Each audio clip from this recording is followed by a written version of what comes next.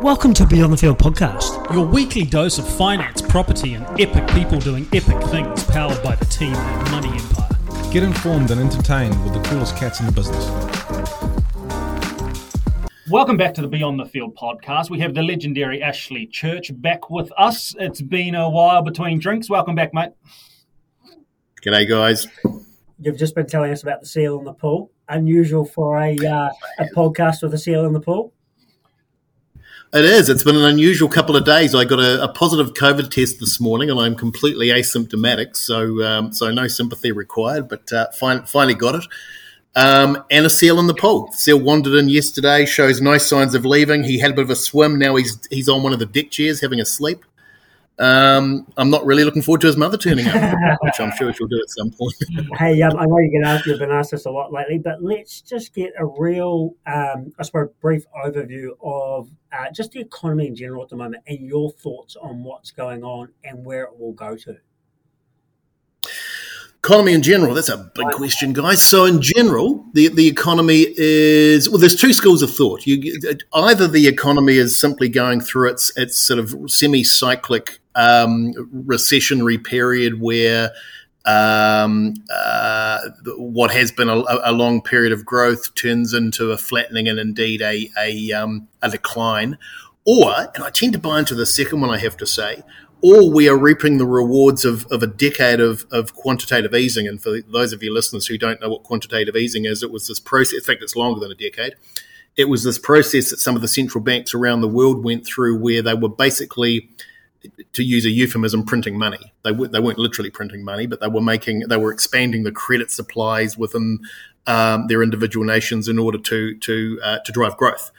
And New Zealand and Australia, to their credit, didn't get into that for a really long time. They stood back from it and said, no, quantitative easing is inflationary, so we're not going to do it.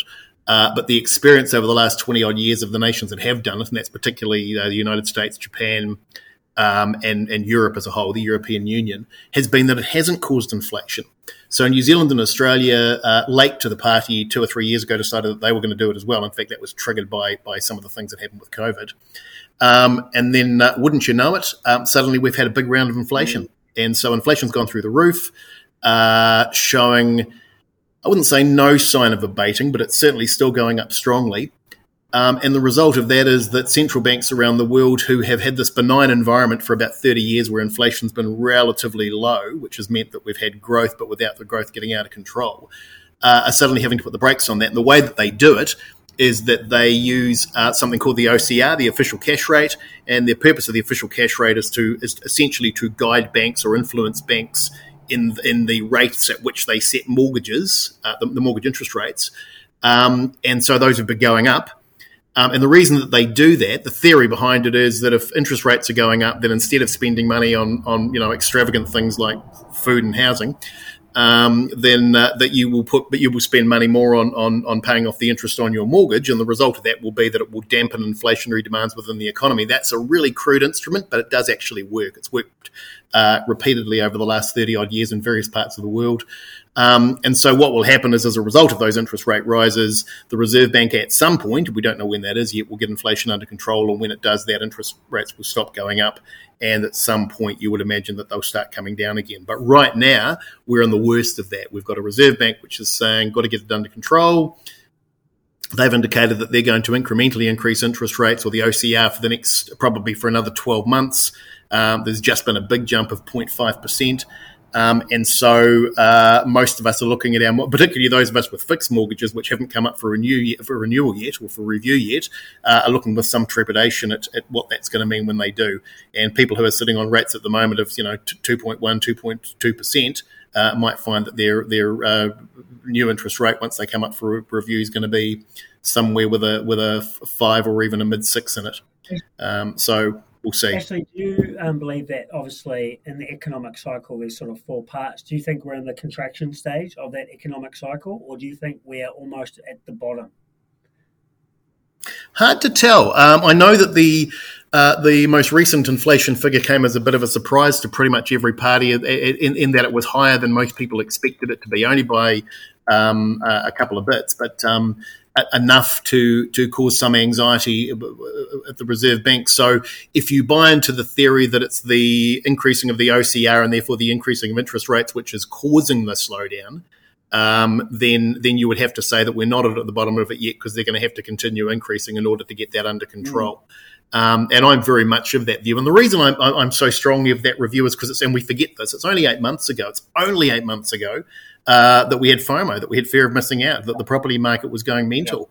So the reason that that's changed is because the Reserve Bank, two things actually. The Reserve Bank has started increasing interest rates, and that's changed the whole fundamental confidence of the market. And the other thing which happened at around about the same time is a sort of a perfect storm with the changes to the Consumer Credit Finance Act, the CCCFA, which had a chilling impact on the market and pretty much killed lending dead, particularly for first-home buyers. So the combination of those two things took what was an overheated market and stopped it in its tracks. So to answer your question, I suspect we're not quite there yet. We'll get there, but we're not there yet. Tell me, do you think that New Zealand's been proactive or reactive on the OCR space, and they've gone quite hard, it seems, early compared to maybe our brothers across the ditch in Australia? Yeah, there's a reason for that. Well, there's two reasons for it, actually. The first reason is that the last time the Reserve Bank did this, they were relatively slow to come to the party, and they were roundly criticised for not getting inflation under control quickly enough. So this time, I think they're a little bit sensitive to that, and they're almost doing exactly the opposite, which is that they're going arguably too quickly. Although I don't know that you can go too quickly on this.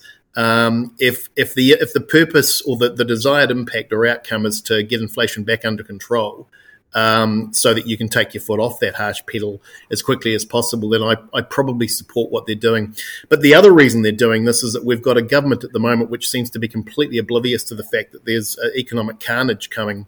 And is putting together budgets where they're not just this year, but indicating that next year there's going to be increased spending at a time when there should be dramatic austerity measures. Where they've got a government saying we're going to spend more, and so that's putting even more pressure on the Reserve Bank, because not only are they coping with imported inflation from overseas, but they're having to deal with the idiocy of the government as well. I've got to say actually that this government, ironically, were pushing out there through the media, they're trying to help all first-home buyers get into the market last year. And with what is happening right now, interest rates rising, test rates increasing, it has done interest deductibility gone. It's done the complete opposite.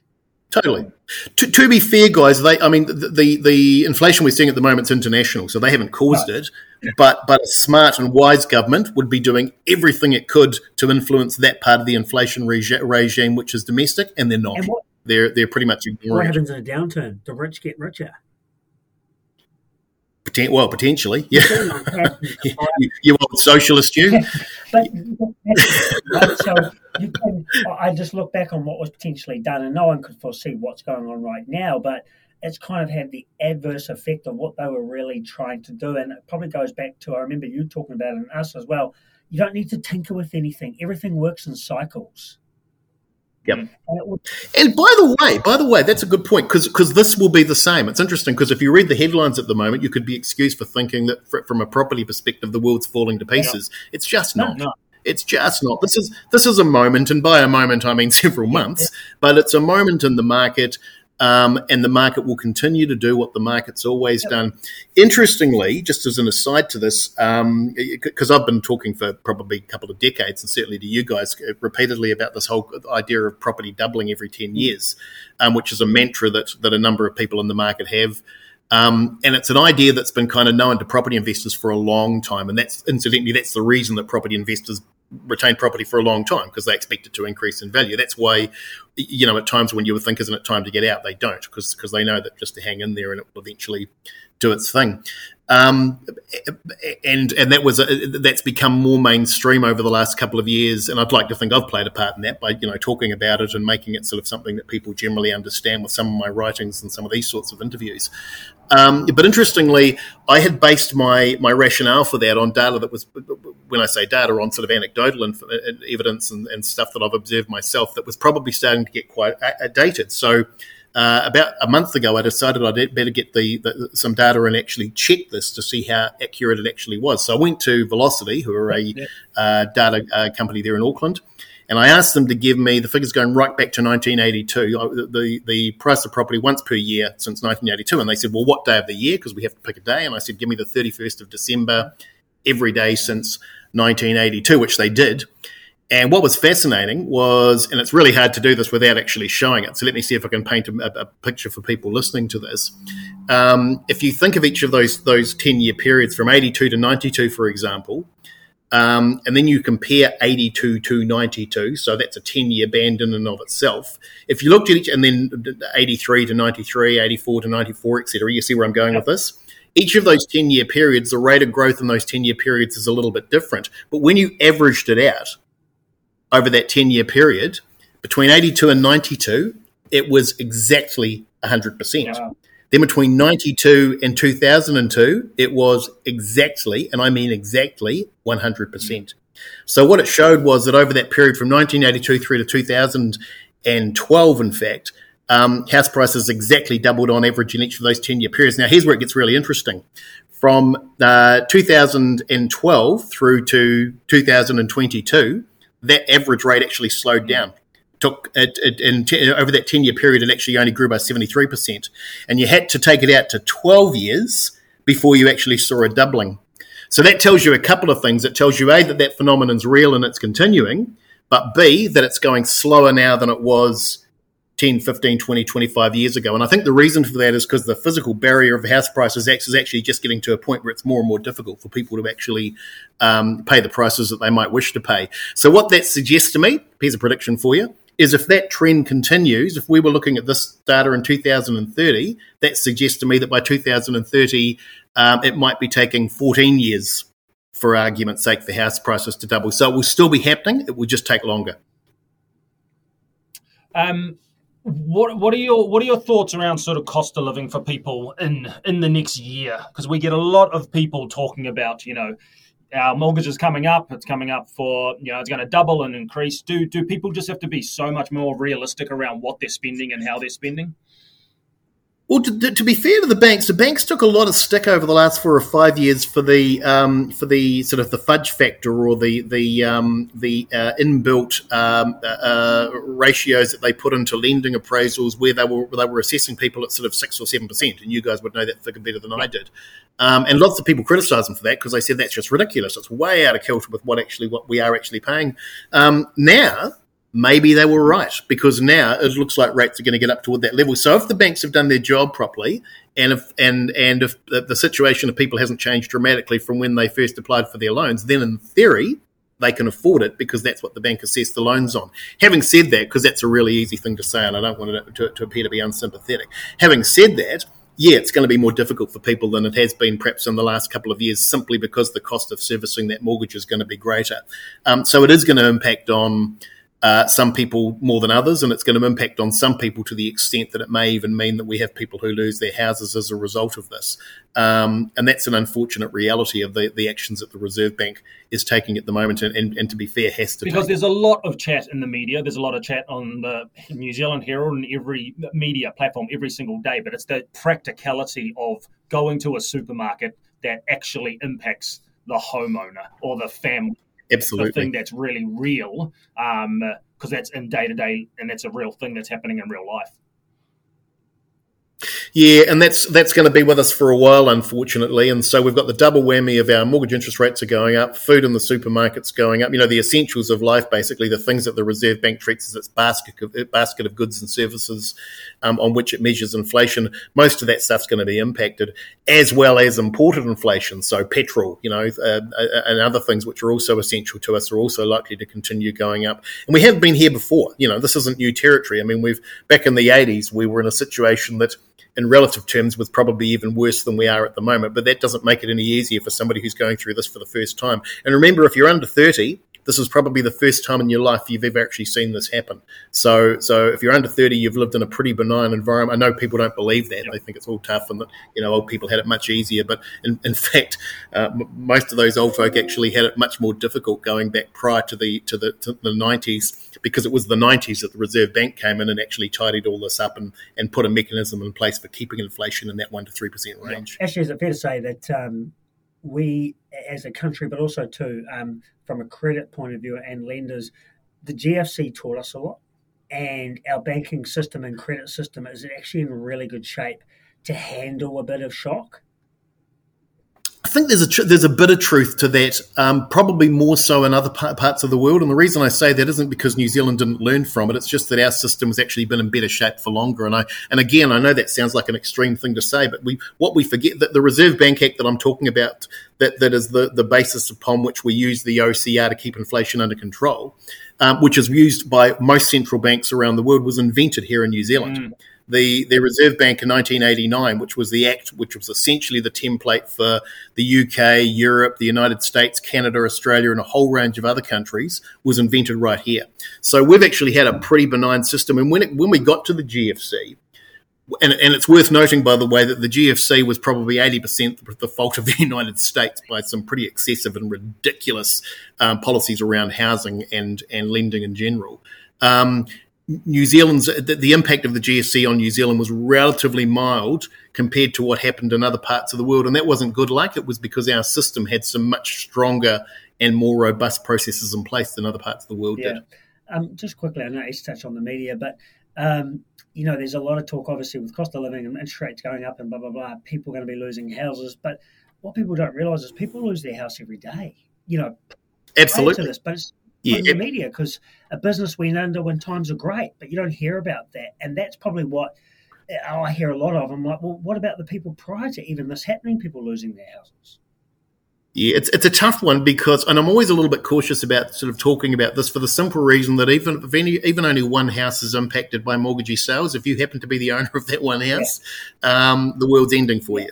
So although I don't think we're going to see large numbers, and in fact the indications are we're not seeing in any sort of flurry of mortgagee sales. The fact is, anybody who's impacted by this, but put yourself in the situation of your first home buyer, a couple who maybe got together 3 years ago, got the deposit together, finally bought a home on limited income, and then suddenly rates which they thought were going to be around about the level that they were at for a long period of time have gone through the roof.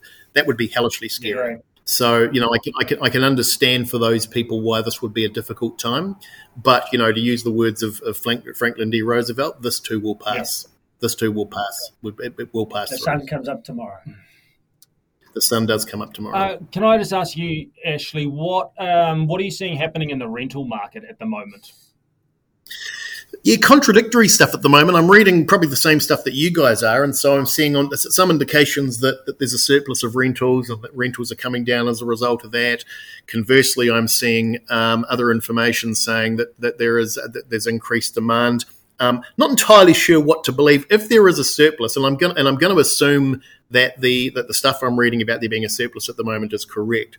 If there is a surplus, it's hard to understand where that would have come from. And the reason I say that is because in the past, where there have been surpluses of rental property, it's because there's been sort of a buying frenzy or buying bonanza by property investors who've kind of oversupplied the market. What mitigates against that to some degree is the fact that, and you guys all know this, is that investors largely disappeared from the market about March of 2021. Yeah.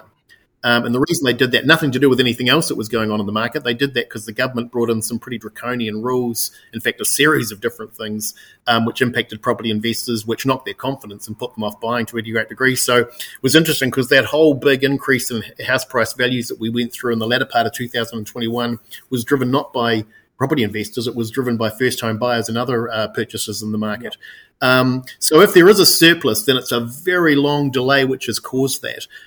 So I'm going to be interested to see what that looks like, rather than sort of judging that on the basis of a couple of headlines over a 2 or 3 month period. I'm going to be interested to see what that looks like when we look at the whole year in context, to see whether or not that's real or whether it's just an example of some stuff that might be happening locally that's being sort of exaggerated out of proportion. I think I look back on a lot of articles written on record consents last year and earlier this year being issued and all that. They don't necessarily actually turn into a new dwelling, though, because that's right. And that's a point Tony Alexander makes quite strongly in his writings, that a consent is not a dwelling. No, yeah.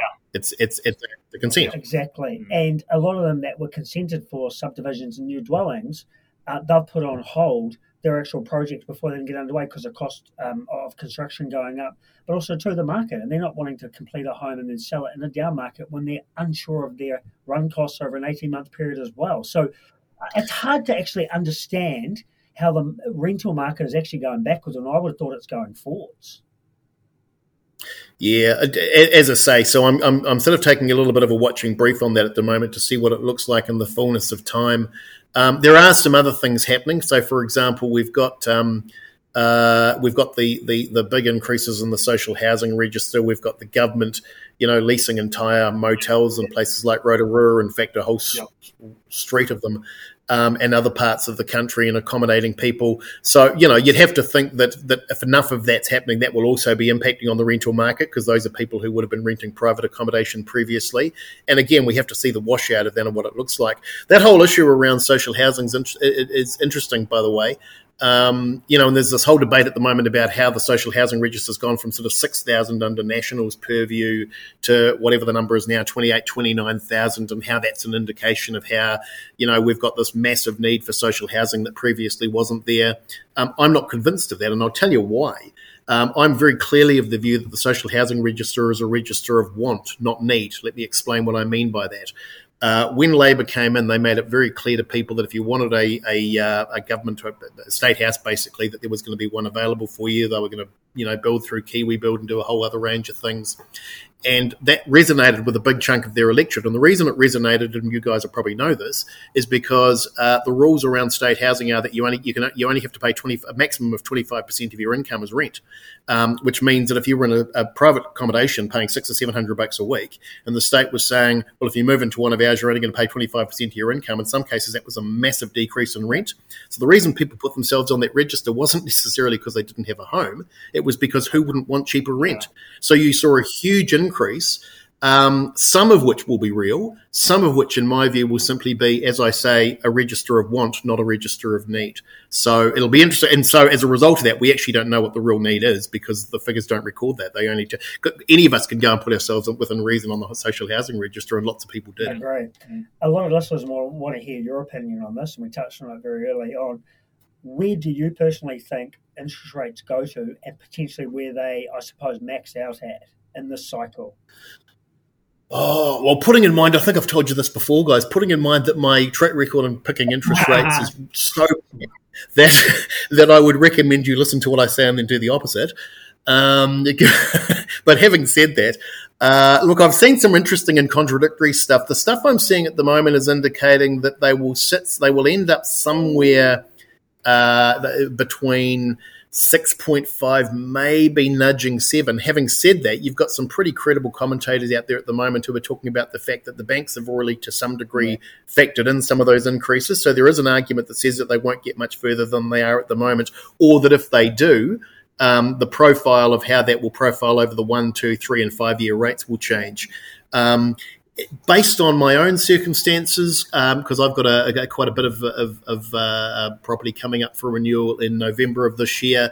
At the moment, everything I see suggests to me that I should probably pick the 1 year rate, then wait and see. Yeah.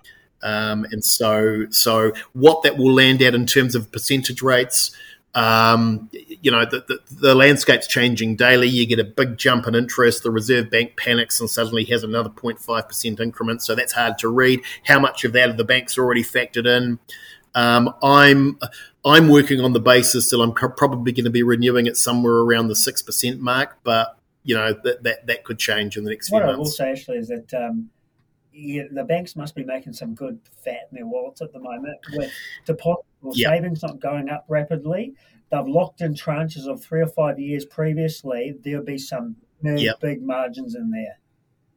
Yeah, in fact, I wrote an article a couple of weeks ago and said exactly that, is that you would have to, when you look at the math between what the Reserve Bank's done and what the banks have done, the math doesn't work. So there has obviously been some profiteering going on, and I say that quite openly because the math tells you that. Yeah. And I suppose lastly, to round things out, just from your opinion, how do we as New Zealand fare through, I suppose, this, let's not call it a recession, let's call it a downturn or whatever it may be. How do we fare as a country, and then how quickly do we get out of this, do you think?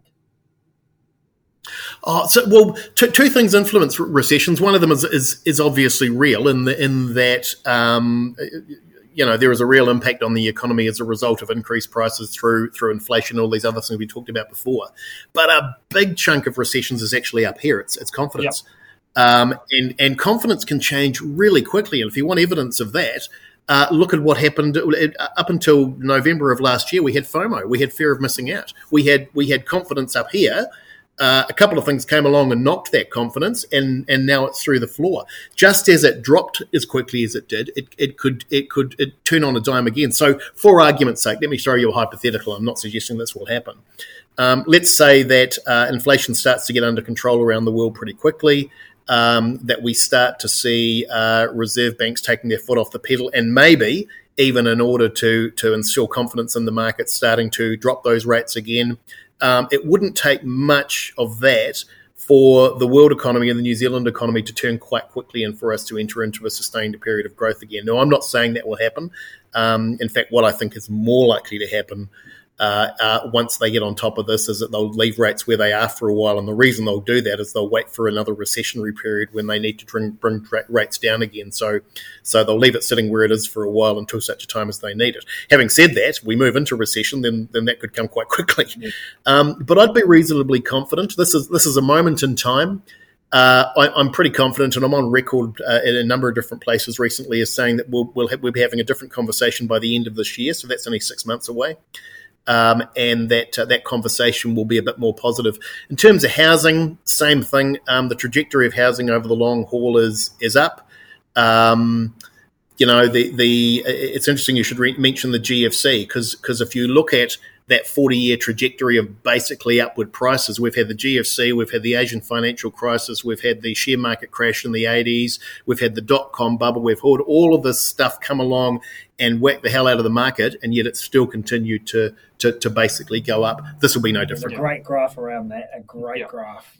And it shapes up like this no matter what, regardless. Sharon Zollner from ANZ echoed a lot of those thoughts, saying how quickly New Zealand could get out of a slump, and whether that was 12 to 14 months' time from a few months ago. She did echo exactly that, and New Zealand's in a good spot to actually recover and then recover quite quickly once they get out of it. But They said a lot of it has to do with sort of confidence in the psyche of everyday people at the same time.